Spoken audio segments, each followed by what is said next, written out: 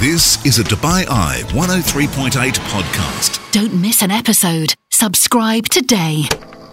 The Big Interview, intriguing lives, remarkable careers and gripping stories. I'm Sonal Rupani alongside Chris McCarty and Robbie Greenfield. What do you guys know about deep sea diving? Not much. Absolutely nothing. So you can educate us from scratch. Yeah, it's something that I've... It certainly occurred to me when I had a chat with Chris that there was a lot of parallels to be drawn with his lifestyle and what we're all being asked to do right now, because he is someone who operates as a deep-sea diver. He works off a boat called the Bibi Topaz, which I thought is a great name. He works over in the North Sea. He was born in Edinburgh. He lives in Mallaig in the Highlands. Mallaig? Oh, yeah. Nice. And he's a saturation diver, which means that he uses a mixture of oxygen and helium to ward against the risks of decompression sickness when he dives, because he operates at about 100 metres depth, which means that you basically have to live down there. These dives operate whereby they go into a chamber. And the interesting thing is they go into this chamber and they get pressurised in the chamber while still on board. So they get taken down to a pressure of 90 metres while still on the boat, and then they get lowered down. And actually the pressure is such in the chamber that when you open the door, no water comes in. It's crazy. Wow.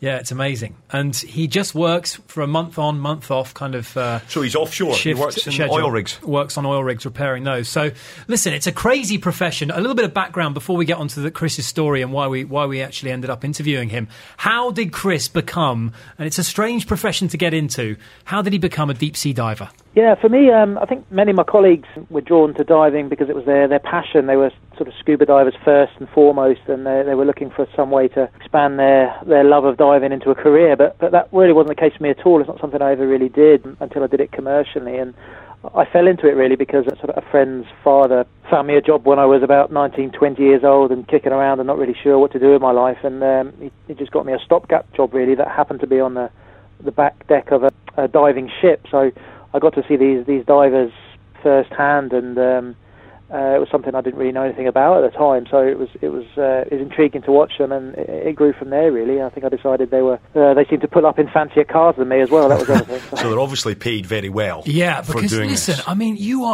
not only are you operating in an environment where if something goes wrong, it's like being in outer space. Let's be honest. Yeah, you're right. There's no way you can't swim back to the top. You'll die. So this is what he explains here. I asked him how dangerous, how risky is deep-sea diving? Being deep is about darkness, and it's also about not having the option to go to the surface, because at 18 metres that is still an option. It might not be the safest one, but it is a possibility, whereas when you get to 100 metres, the surface simply isn't an option. That would be instant death really from explosive decompression. So it just changes your perspective and your sort of safety line, if you like. A couple of questions here, Rob. So he works in the oil industry. He goes down and fixes the oil rigs, essentially, to make sure that they are secure and safe. Yeah, he said he does, because I said to him, what kind of work are you doing while you're down there? And he said, it's very varied. I'm a glorified plumber, basically. I can be doing quite intricate stuff, fixing pipes, etc., or I can be lugging sandbags around on the bottom of the sea floor. So, but what an environment. It would be like traipsing around on the surface of the moon. Right, so he goes down. How long does he spend down there? A month. Excuse me? But wait, no, here's the thing. He's in a chamber. So he's in a chamber which is attached to the boat. They lower down, they do the dive, they get back in the chamber. The chamber comes back up because the chamber's fixed at a 90-metre pressure. Right. So he's always in a 90-metre pressure. But here, listen, this is interesting, because I asked him, you are living in isolation, and you in these times where we're having to sacrifice the kind of normal contact that we'd have with our fellow human beings. I asked him how tough this was as a job, as a profession. How tough was this life to cope with mentally? The diving is, in many ways, is the relief. That's the easy bit of the job. The difficult bit is living in close confines with 12 other people, really, and being able to get on with people, and being able to face that isolation, because it's almost worse in some ways. People sort of often compare it to. It's a more than flattering comparison to sort of working in space, in that they reckon it's quicker to get back from the moon than it is from the depths of a compression chamber. Because if your mother is to die, if your pancreas erupts, it doesn't make any difference. You still have to face 4 or 5 or 6 days of decompression. That is unavoidable. So you're basically locked in a prison which you can't get out of. So you need to be somebody who can deal with that first. Have you ever had an emergency situation whereby you needed to leave your chamber before the 4 days was up? That's just it's simply not an option. Yeah, I mean we've spent we can spend months in there at a time. So there's always things going on. People's parents have died while we've been in there, and they've had to come out, but it still has to be at that slow pace. I mean, there is an option to do it slightly quicker, but it really doesn't save you much. It'd still be days. So there is just no circumnavigating it. So you have to plan your life around that a little bit. You always need to know that you can never get back to anything quick. That's insane. It's insane listening to him there. They take it when his shift is over. What they do is they decompress him 1 meter per hour. So he's 100 meters. It then takes 100 hours to bring him back to the surface. And he says, in a weird way, he actually suffers a reverse of what you would describe as altitude sickness, because he's been breathing helium. He talks like Daffy Duck while he's down there. He's breathing. At the surface, we breathe 20%. There's 20% of the surface level air is made up of oxygen. Down at 90 meters, he's breathing as little as 3% oxygen. He's actually breathing a concoction of helium and other gases, because you would be poisoned by oxygen at that depth. You would also suffer from nitrogen narcosis. There's very, very little room for manoeuvre, and something went very badly wrong. What happened to Chris back in September 2012 while diving with his co-worker Dave Uasa? It is honestly, it's crazy how he managed to survive this. I was working in a structure about 90 miles east of Aberdeen, I think we were, which puts you pretty much in the middle of the North Sea, and we were 90 meters down that day.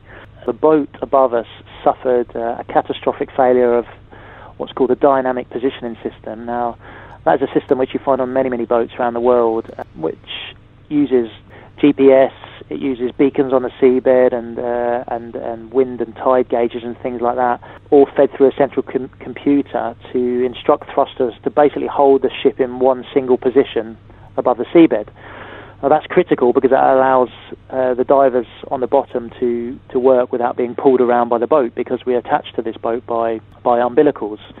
Now, these umbilicals are exactly as you would imagine. Basically, they are lifelines, and they supply us with our breathing gas, essentially an infinite amount of gas.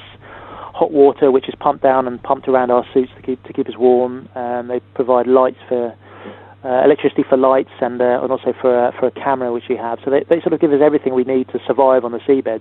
And this sort of dynamic positioning system is incredibly accurate in that we can be working on the bottom, and I can ask the boat to move 3 meters on 27 degrees, and the boat will do exactly that, even in a sort of 4, 6, 7, 8 gale almost. It's an incredible system, really, when it works. And unfortunately, on this day, it was about 10 o'clock at night, in fact, in September 2012, we had a complete failure of this system, and the boat started to drift away from its position in about we think maybe about a 35 or 40 knot wind with 4 or 5 meter sea, so it was fairly rough, so the boat was being pushed away quite quickly. And unfortunately, we on the bottom, Dave and I, were sort of instructed to get ourselves clear of the structure we were working in. We were deep inside a manifold, which is like a metal structure about the size of a house. In the process of doing so, Dave managed to get himself out cleanly, but in doing so, I unfortunately caught my umbilical on something, and with the speed the boat was moving away, it tightened and became immovable extremely quickly, and there was basically nothing at all I could do about it. So there's a boat on the top of the surface being pushed away, the system has gone into shutdown, the system is no longer working, and the umbilical cord, which is his lifeline, is just being pulled away on this boat. And he's 100 He's 100 metres deep, so it's a bad situation. Check this out. It was about to get a whole lot worse, as he explains here.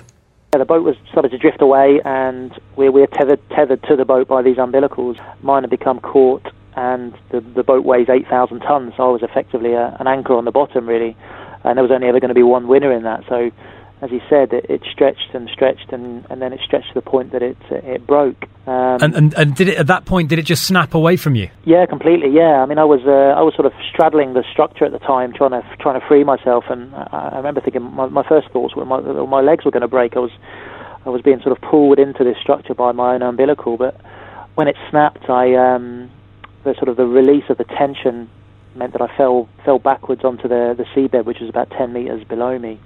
But I was plunged into this most complete and absolute darkness. It was incredible. Couldn't see a speck of light in the sea above me. It was amazing. The main problem with that was, as I said, the umbilical provides us with this essentially infinite supply of gas. But as soon as I lost gas with the umbilical snapping, I was forced to turn on the emergency supply, which is a pair of bottles we carry on our back.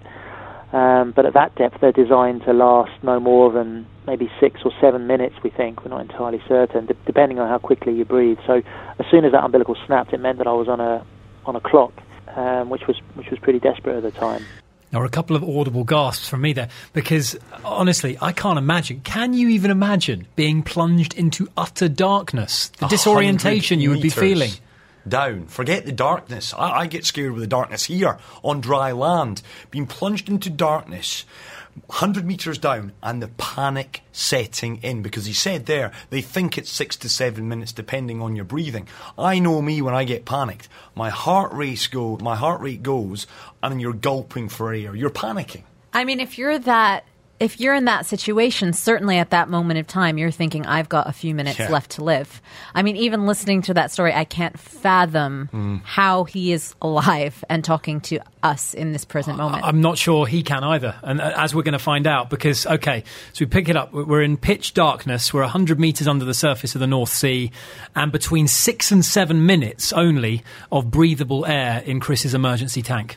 I had no way of navigating and absolutely no reference as to where I was even. It was hard enough to tell sort of which way was up from which way was down. And as I sort of said earlier, there is no safety option at that depth. You can't decide I'm going to swim up to the surface and take my chances. Literally the only place you can get safety and be saved would be back into the diving bell. And I had absolutely no idea where that was. It transpires that the boat had drifted some 240 metres away from me, so they were absolutely nowhere near me at all. And because of that, they were unable to come back and help me, and they couldn't they were struggling desperately to get control of the boat. The computer system had crashed completely. The whole of the bridge had gone black. All of the navigation screens in pretty severe weather. They themselves were fighting desperately, and were absolutely nowhere near being in a position to come and rescue me, basically. What was going through your mind when you were essentially just waiting for the air to run out? To begin with, I was, you have hope of rescue, really. I climbed back up onto the top of this structure we'd been working on, fully expecting to see the diving bell there and be able to sort of somehow save myself. But very quickly, when I got to the top and I realised that the diving bell wasn't there, did the maths briefly in my head and worked out that the chances of my being saved were pretty much non-existent. And it's bizarre. It's almost a strange calm came over me, I think, because it was inevitable. I didn't feel there was any way of being able to rescue myself. So I think panic sort of subsided in me at that stage. I don't remember being particularly frightened, but I remember being very, very sad, very sort of almost awash with disbelief, really, that this thing was happening to me in this strange and lonely place. And your thoughts turn, of course, to the people you love and the life you're going to be leaving behind. My fiancée, she was at the time, and I were due to get married just a few months later, and we were in the process of building a house. It was a sort of exciting time in our life. So you reflect on that, and reflect on a life that you're not going to be able to live. How scary is that? Forget the situation. The fact that you've got time to ponder that in a lot of ways. Yeah, right. That's even scarier. It's not instantaneous. It's kind of this couple minutes worth of... Yeah, it's not a car crash. It's not something that happens instantly. It's something where the clock is ticking. And he was actually saying he couldn't even see his gauge because it was so dark. So he didn't really know when he was going to run out of air. And of course, as it transpires, he says, well, the boat's 240 metres away. He's got 7 minutes. So, obviously, we were having that conversation, so we know the ultimate outcome, but nonetheless, it gets even more bizarre because it led to the obvious question. What happened next? No, not really. I'm hoping you're going to tell me, to be honest. I remember the gas lasting a little bit longer than I thought it would, and I didn't have it was so dark that I couldn't see the gauge. I didn't really have any sense of when it was all going to an end, which is probably a good thing because that would have been panic-inducing in itself. But eventually I felt the gas start to dwindle and it got a bit harder to breathe, and then I passed into unconsciousness, and I don't have any particular memory of that last that last moment, and we'll never know exactly how long it was that I managed to sort of keep going with the gas that I did have, but it can't have been much more than, maybe 7-8 minutes at the most, really. At which point, I passed into unconsciousness, and the boat was still 240 meters away, and they were desperately struggling to control it. What they did manage to get over to me after just a few minutes, after I think I passed unconscious, is a remotely operated vehicle. That was had a tether that was 250 odd meters long, so they were able to get that back to me, which is one of the reasons the film got made, really, because we have all the footage from the cameras on our diving helmets, but also we have this footage from the remotely operated vehicle coming across me and finding my sort of prostrate body lying unconscious on the top of this structure and twitching, which, if you've seen it, is a pretty harrowing watch at the best of times. Oh, my word. He's fallen unconscious on just 7 minutes of oxygen left. There's total darkness. He's completely disorientated. What happens next? How much time had elapsed? I asked him whether there was a risk that as soon as the air ran out, he would be subjected to brain damage. The first thing to go is your brain, and as you say, oxygen deprivation happens extremely quickly. So, the truth is it took them nearly 40 minutes basically to rectify the fault on the boat and be able to come back to rescue me. So that's an extremely long time. And when I was pulled, my colleague Dave Iwasa was able to come down and drag me back up to the diving bell, and he pokes my head into the bell. And Duncan, that we have as a third diver who stays in the diving bell every day, was able to take my helmet off, and I think just after a couple of breaths I came around straight away, which was miraculous, really. And I was a bit groggy and drunk feeling, if you like, and it took me a little while to come around completely, but I was able to climb back up into the diving bell myself and recovered fairly quickly. But yeah, for me, you're absolutely right. For me, the miracle isn't so much that I survived, it's that I survived without any permanent brain damage, really, or at least, nobody's ever been brave enough to tell me otherwise, So yeah, 40 minutes, you heard him say there. He had 7 minutes of emergency air. Maths is not my strong point. No, it isn't. But that is 33 minutes of being able to survive without breathing. That's a bit of a stretch to me. So I had to say, come on, Chris, give us an explanation. When people ask for explanation, it's very hard to give you one. But I always assumed it was the cold. I think many of us, you hear stories of children falling through ice and surviving for long periods, and in hospitals they obviously cool bodies to near death almost in order to slow all the bodily functions down and operate on people. So you hear stories like that. So I always assumed that was the chief reason that I survived. But I think on reflection we've realised that it's mostly the gas that we were breathing. So we breathe this heliox, which particularly the gas that we have in the tanks on our back, it has a quite high percentage of oxygen. So it effectively super saturated my tissues, really. All of my tissues are saturated with oxygen. All my organs were saturated with oxygen, which somehow managed to, perhaps combined with the cold, managed to keep everything alive, basically, and stop cells from dying. But, these are very much are all theories. I've been to speak down at the Royal Medical Society down in London and places like that, and none of them can really offer me a particularly concrete explanation, and they all agree on is that the margins must have been incredibly fine. He's a miracle. He is a walking miracle. Even hearing him say it's hard to believe this story, that you could survive without oxygen for that long, for more than 30 minutes. So the cold it's like he's in cold storage. Yes. It's reduced his heart rate to a point where 6 to 7 minutes is what he thought. Maybe there was enough oxygen in there with the heart rate lowering that was able, because 33 minutes he would have brain damage. Yeah, of course. But as he said, his organs, his whole body was so saturated with this incredibly rich air that he'd been breathing. It wasn't air that we know. We know it, yeah. It was a concoction of heliox, as he says, which obviously gave his vital organs that extra breathing space, quite literally. But the fact that he was able to survive for 33 minutes at the bottom, it beggars belief. And even he says he doesn't have the answer. He's gone to scientific medical colleges and spoken about this, and he is a walking miracle. The other thing that struck me was the instantaneous recovery, that he wasn't out cold for hours until he could kind of sort of slowly come to, that he climbed back into the bell himself. Yeah. That's bizarre as well. They stuck his head in, got some oxygen in him, and he Well, just it's a came bit like, to. I would imagine it's a bit like if you can suspend the disbelief about how long he survived, it's a bit like being doused with cold water, given a bit of, if you passed out and a bit of a slap round the face and, oh, I'm here again. Yeah. You know, it would be just like that, coming to like that, but of course under incredible circumstances. So there were other heroes in this story. How did the crew find Chris, and how ultimately did they haul him to safety?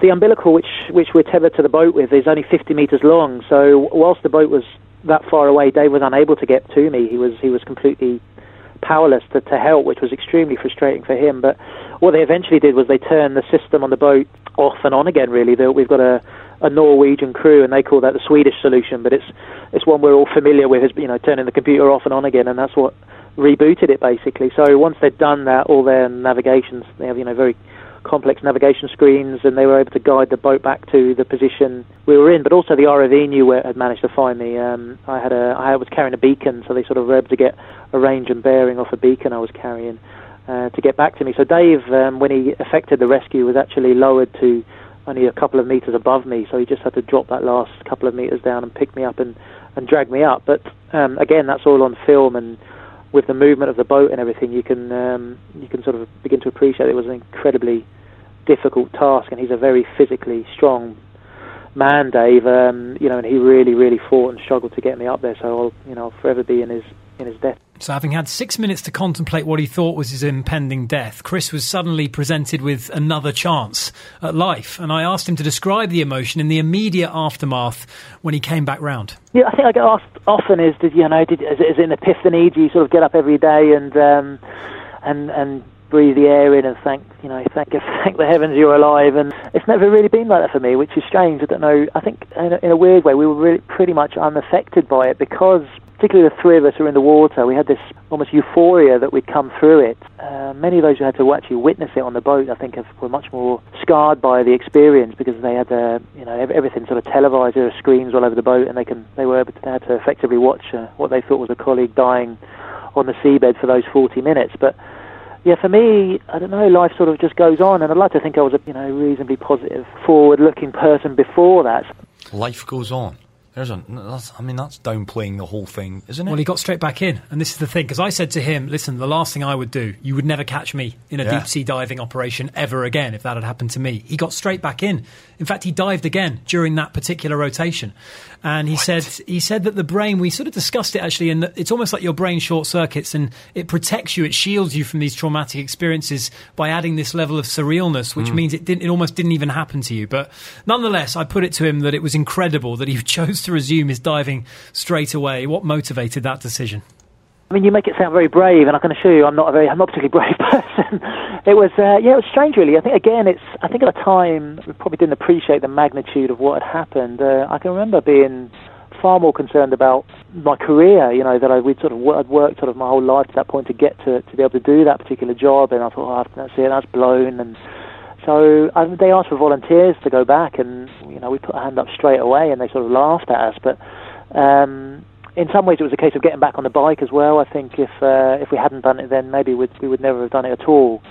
And in fact, it was fine going back. There was no real problem whatsoever. I think it was much harder for people we left behind. So much harder to explain to my wife and and your parents that you're going to go and put yourself in harm's way again. And strangely, having made the film, which has sort of forced us even to look back and examine things and talk about things a lot more than we perhaps did at the time. I realised I was perhaps a little selfish in that, and I didn't discuss it with people enough. I was maybe a bit blasé and naive, as I say, about the sort of the magnitude of what had happened. Really. I suppose, given the 4-day time delay of getting you back up to the surface, your wife would have been told he nearly died, but then he didn't. Yeah, that's right. Yeah, well, I took the completely naive decision not to tell her. I think I said to myself, I didn't really think it was that big a deal. I thought, I've had a bit of a scare here. There's no sense in frightening her. I just won't tell her. So we were during that sort of 4 days of decompression. I think about a day and a half, 2 days in, somebody came over the communications box in the chamber and said, Chris, the papers have got hold of it. You might want to ring your wife. Give her a heads up. Yeah, exactly. So I did. I remember calling, actually, because we speak with this ridiculous voice that's almost unintelligible over the phone. So it's hard to communicate with home. And I called, and she had a friend around, and she picked up, and she hung up on me, I think, at least 3 times before I could, get across to her that it was me, and could I speak to Morag. And so I, when I eventually got hold of her, I told her the story in the third person, really. I sort of explained what had happened, and then let the cat out of the bag at the end that it was me. And yeah, she was pretty distraught, actually. And you don't really realise how much it's going to affect other people. But she wasn't really able to get to me because we still had 2 days locked in that chamber. But she was waiting for me as soon as I got out. That was for sure. Chris Lemons there. Great story. I really enjoyed speaking to him. Really nice guy as well. He was very, very generous with his time as well. You can find out more about Chris on his website, chrislemons.co.uk. And, of course, that Netflix documentary, Last Breath, well worth a watch as well. Chris is currently dabbling in public speaking, and I think he's going to make a big success of it because he speaks very well. Thank you for listening, and if you've enjoyed this episode, we'd love it if you could subscribe, rate, and give us a review. This podcast was presented by Chris McCarty, Sonal Rupani, and Robbie Greenfield, and produced by Tom Paul Smith. We hope you join us next time on The Big Interview.